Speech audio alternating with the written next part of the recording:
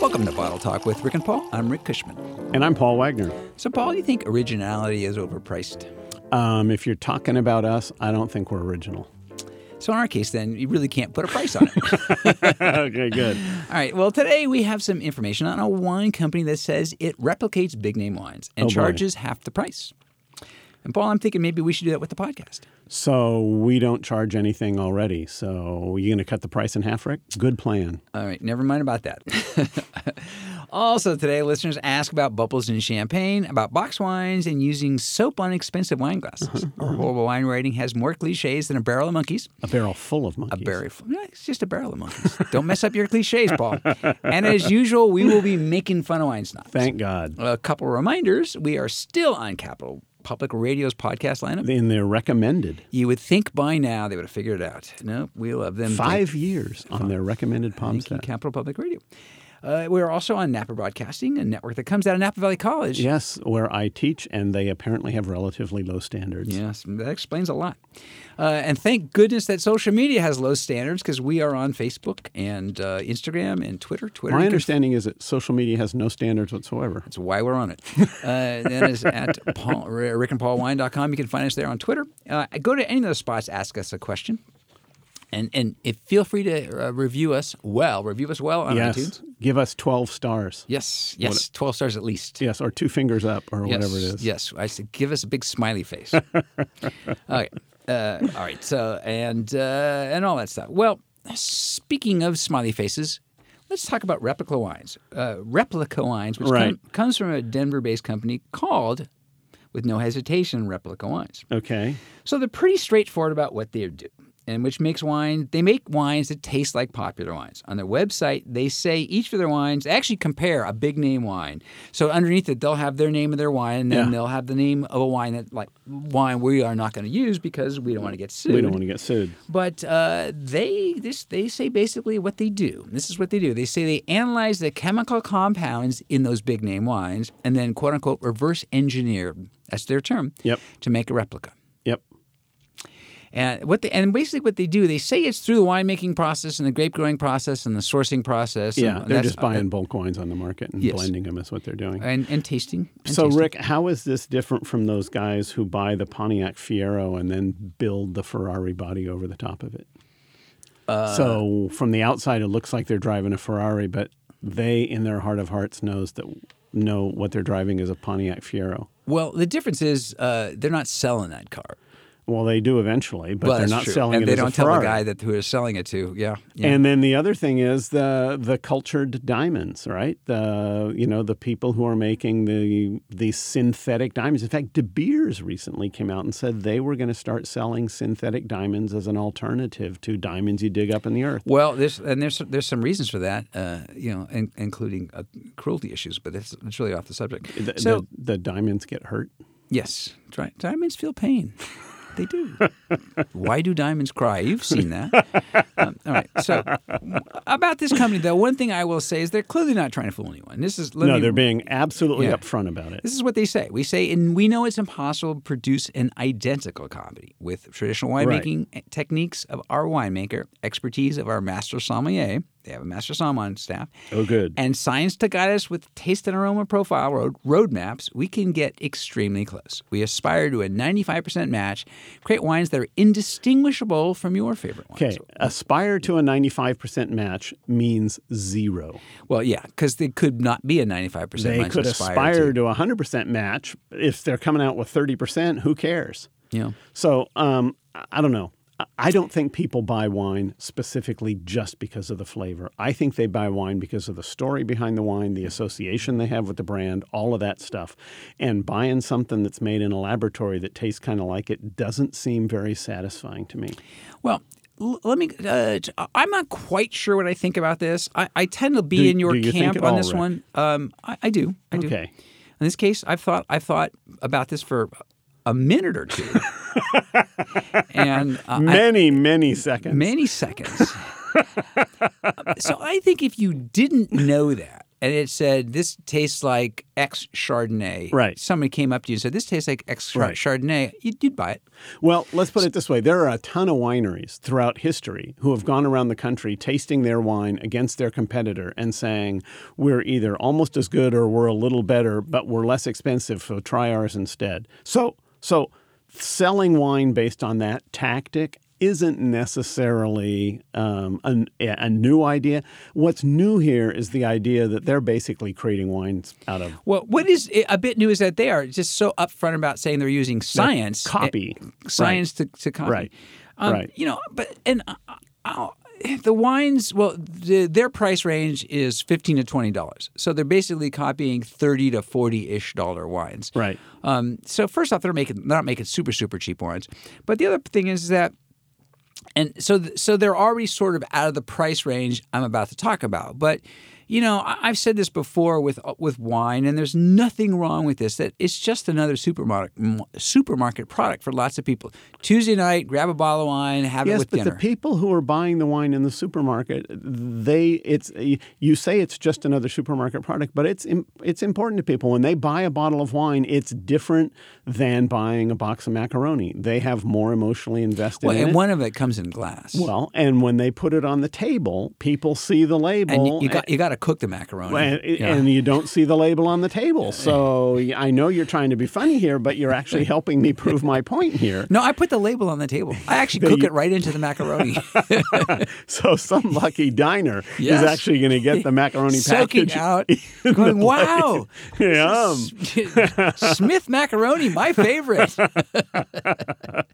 No, it's a branded product for a reason. I mean, when you ask consumers what they want in wine, interestingly enough, the two elements they mention most specifically are personality and authenticity.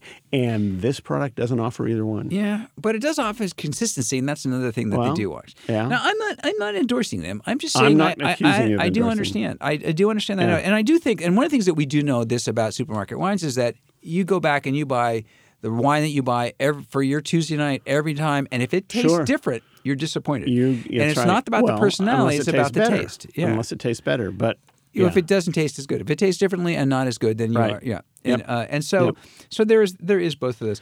One of the things I do like about is their cheekiness, and this is in their FAQs. Okay. They say, how is it that Replica has not been sued by the wine companies it replicates? And they say, creating a product inspired by another popular product but for a better value is not unlawful. Just as you might find a generic brand in a supermarket, this is actually not true because it's the same thing then, like a generic drug, almost identical in quality to the original. But a generic cola versus a Coca-Cola, So almost identical in quality to the original. Replica is nearly indistinguishable in taste from the wines that inspire, but not an exact copy. We hope other winemakers are flattered to know their wines are inspired in Replica. Well, in fact, in most cases, I'm going to argue that the winemakers aren't the people who are thinking about this. It's their marketing people who are concerned that their brand is being damaged by replicas. Sure. Oh, I think, well, in that case, now there is probably the strongest argument against this, that it could actually damage a fairly done brand where these people, the brand was working hard, trying to do what it's trying to do. And so, all I want to know is if I can buy a bottle of Chateau Lafite Rothschild for something that tastes 95% like Chateau Lafite Rothschild and is $15 a bottle, I would want to try it. On the other hand, I can imagine a wine that tastes 95% like Chateau Lafite Rothschild and 5% like something else, and it could be really, really awful. It depends what the 5% is.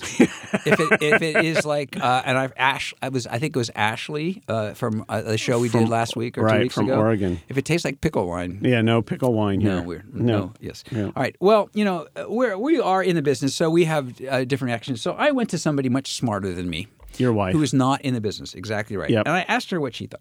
And she said, and I'm quoting, she said, I kind of don't like it. Yeah. And then I said, why? And she said, just make your own. Just make your own wine. That's really kind of the answer. That's a good just answer. Make your Just make your own wine. Yeah. All right. Well, we are going to just make our own answers because we're going to take some questions. Yes, we are. We're going to make that up. We actually are going to scientifically reverse engineer our ansers. Are we? What we're going to do is we're going to find real answers. And then we're going to analyze them. We're going to backpedal. And we're going to get 95% of them. 95% correct. We're going to aspire to a 95% correct answer. That's it.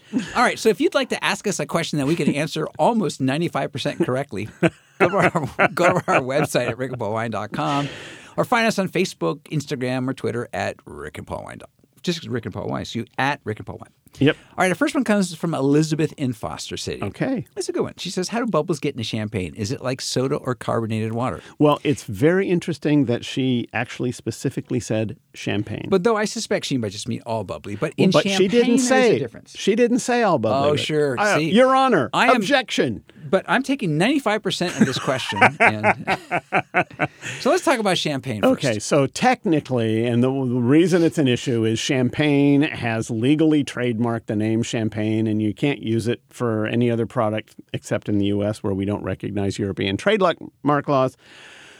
And it turns out that champagne is made by actually fermenting the wine in the bottle so that the gas that is created during fermentation never leaves the bottle, and that's how they get the bubbles in champagne. And remember, the very short this exam is yeast eat how wine gets made. Fundamentally, is yeast eat the sugars, and it gives off a byproduct is alcohol and carbon dioxide and heat.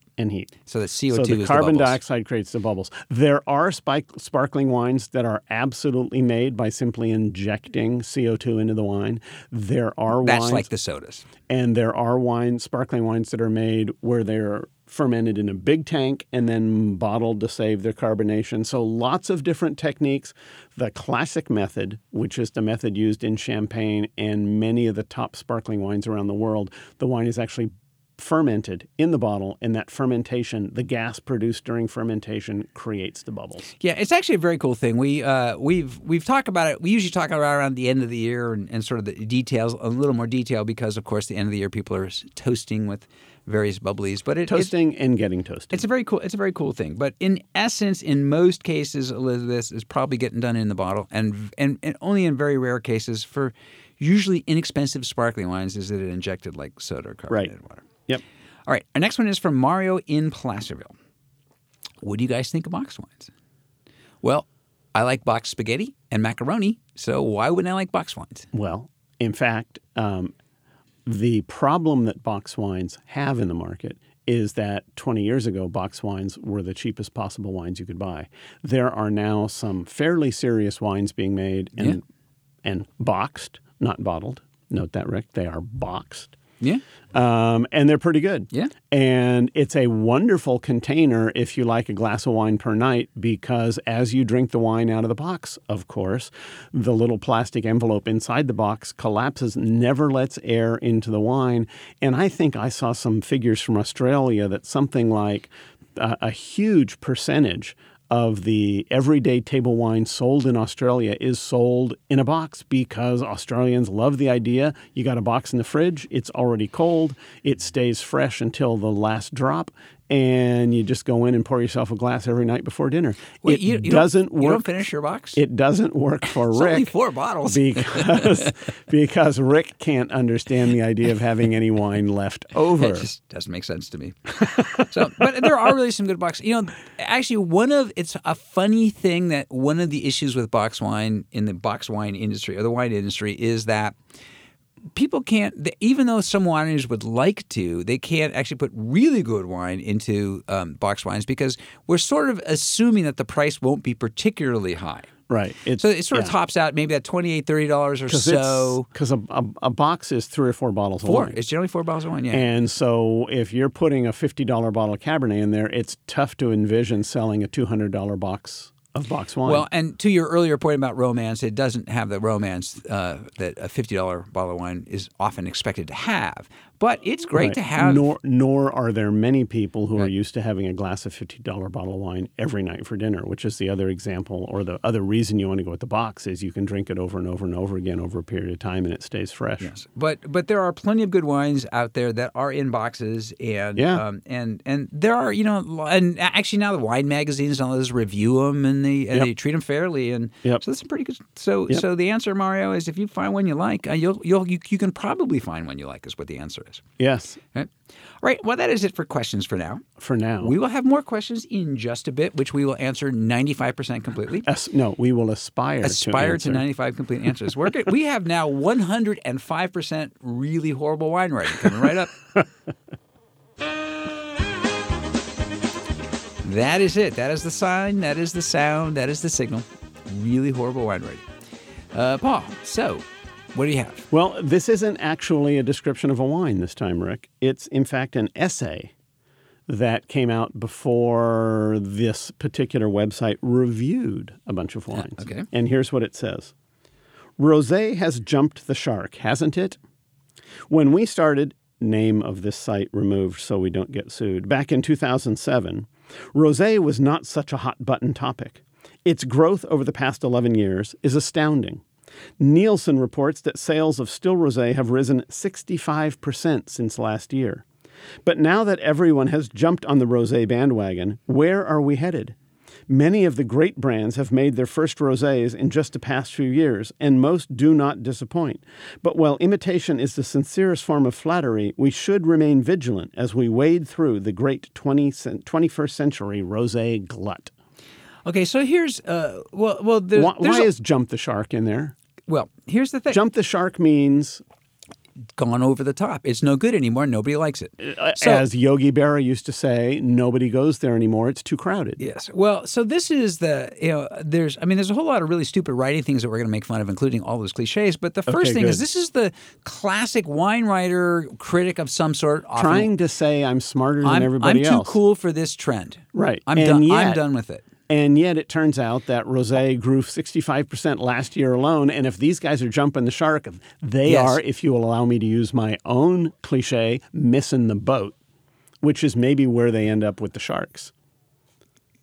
I had to do the math on the cliche mix there. So he missed the boat, splashed in the water, and the shark ate him. And the shark ate him. It probably should in this case. I think because so. This guy, so he's giving all these reasons why rosé is still hot and still popular. And in fact, new wine brands are now making the first and making it well. And everybody's jumped on the rosé bandwagon. Yes. So there's something clearly wrong with that. Yes.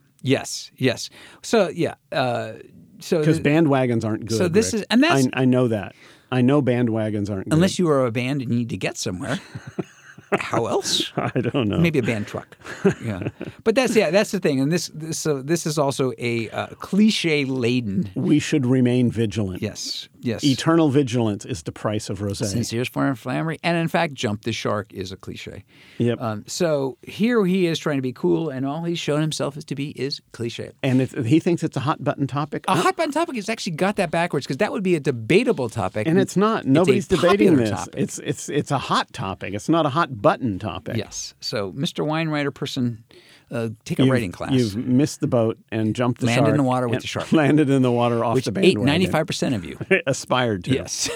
Shark got full. All right. So this is a description of a rosé from that same writer. Oh, good. Yes. So we now get to see how good he or she is. Yes.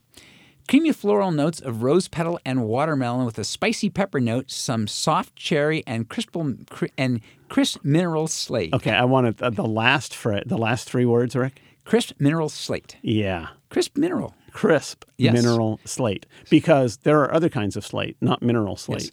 With these, yes. There's your mineral slate, your animal slate, or your vegetable slate. Yes. Well, this is the mineral slate. Then I like this. Mellow and tart on the palate on entry. But what the hell does that mean? Well, those are opposites.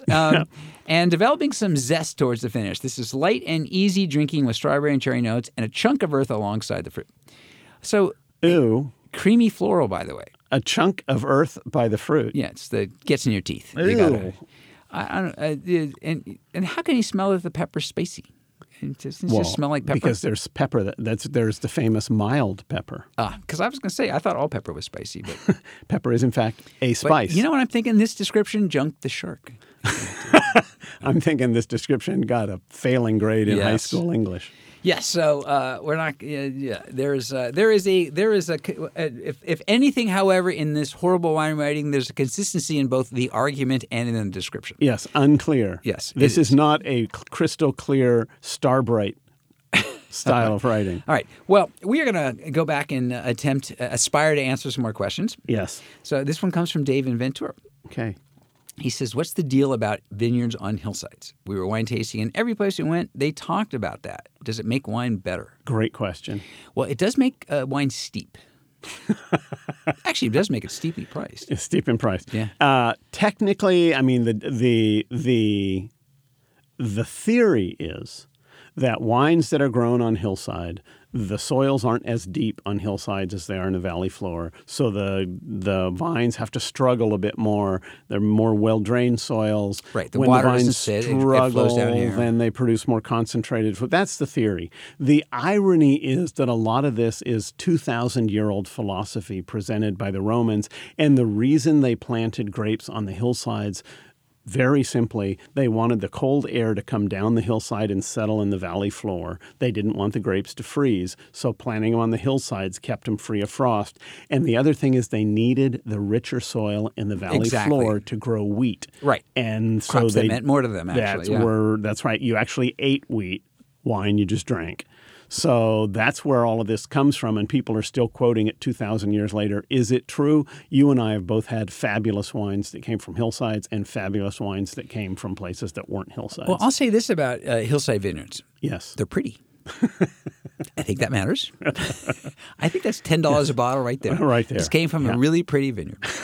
So the other thing might be this, is that because of what Paul was just saying, the impression, and there is true, drainage does help, and vines that struggle do often make concentrated fruit. Is that what we do on the show? If we struggle on this show, does the end result become more concentrated? We are more concentrated. It's true. That's a scary thought. But we should concentrate more, right? And they do. And farming is more expensive on a hillside, too. Wines do tend to cost more, and because they do tend to cost more, they tend to do a better job on their hillside vineyards. Right. So in essence, it's a little bit of the wait a minute, let me come up with a cliche, the putting the cart before the bandwagon horse. Putting the shark before the horse. Yes. No, it would be the cart before the shark. Is that what it would be? Is that what it would That's be? what we need to do. Okay. All right. So Dave, that's it. There's a little bit to it, and there's a little bit of marketing to it. Of hokum to it. Yep. This is from Lynn in Elk Grove. Okay. I like this question because this is it's a debate of sorts. But we got some nice wine glasses, and the advice we got was to not use soap when we wash them. Does that really matter? And what else are we supposed to use? No, you're just supposed to spit in them and wipe them clean, Yes. Lynn. Yes, what I do. By the way, it was nice having you for dinner last night. Excellent.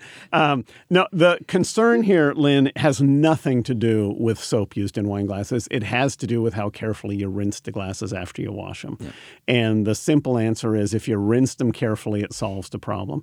A lot of wineries, a lot of wine labs, etc. We at Napa College, when we wash our glasses, we give them an extra rinse cycle to make sure that there's no soap left on them. That's the only concern. It's right, the residue of soap. The very expensive glasses, they'll tell you that in part because they don't want you to leave soap on there because they don't want your glasses, and they'll be thinner. One of the things is also that as you do wash glasses, we'll say this was really off the subject, but it matters, is when you hand wash a glass, hold the bowl. Don't hold the stem.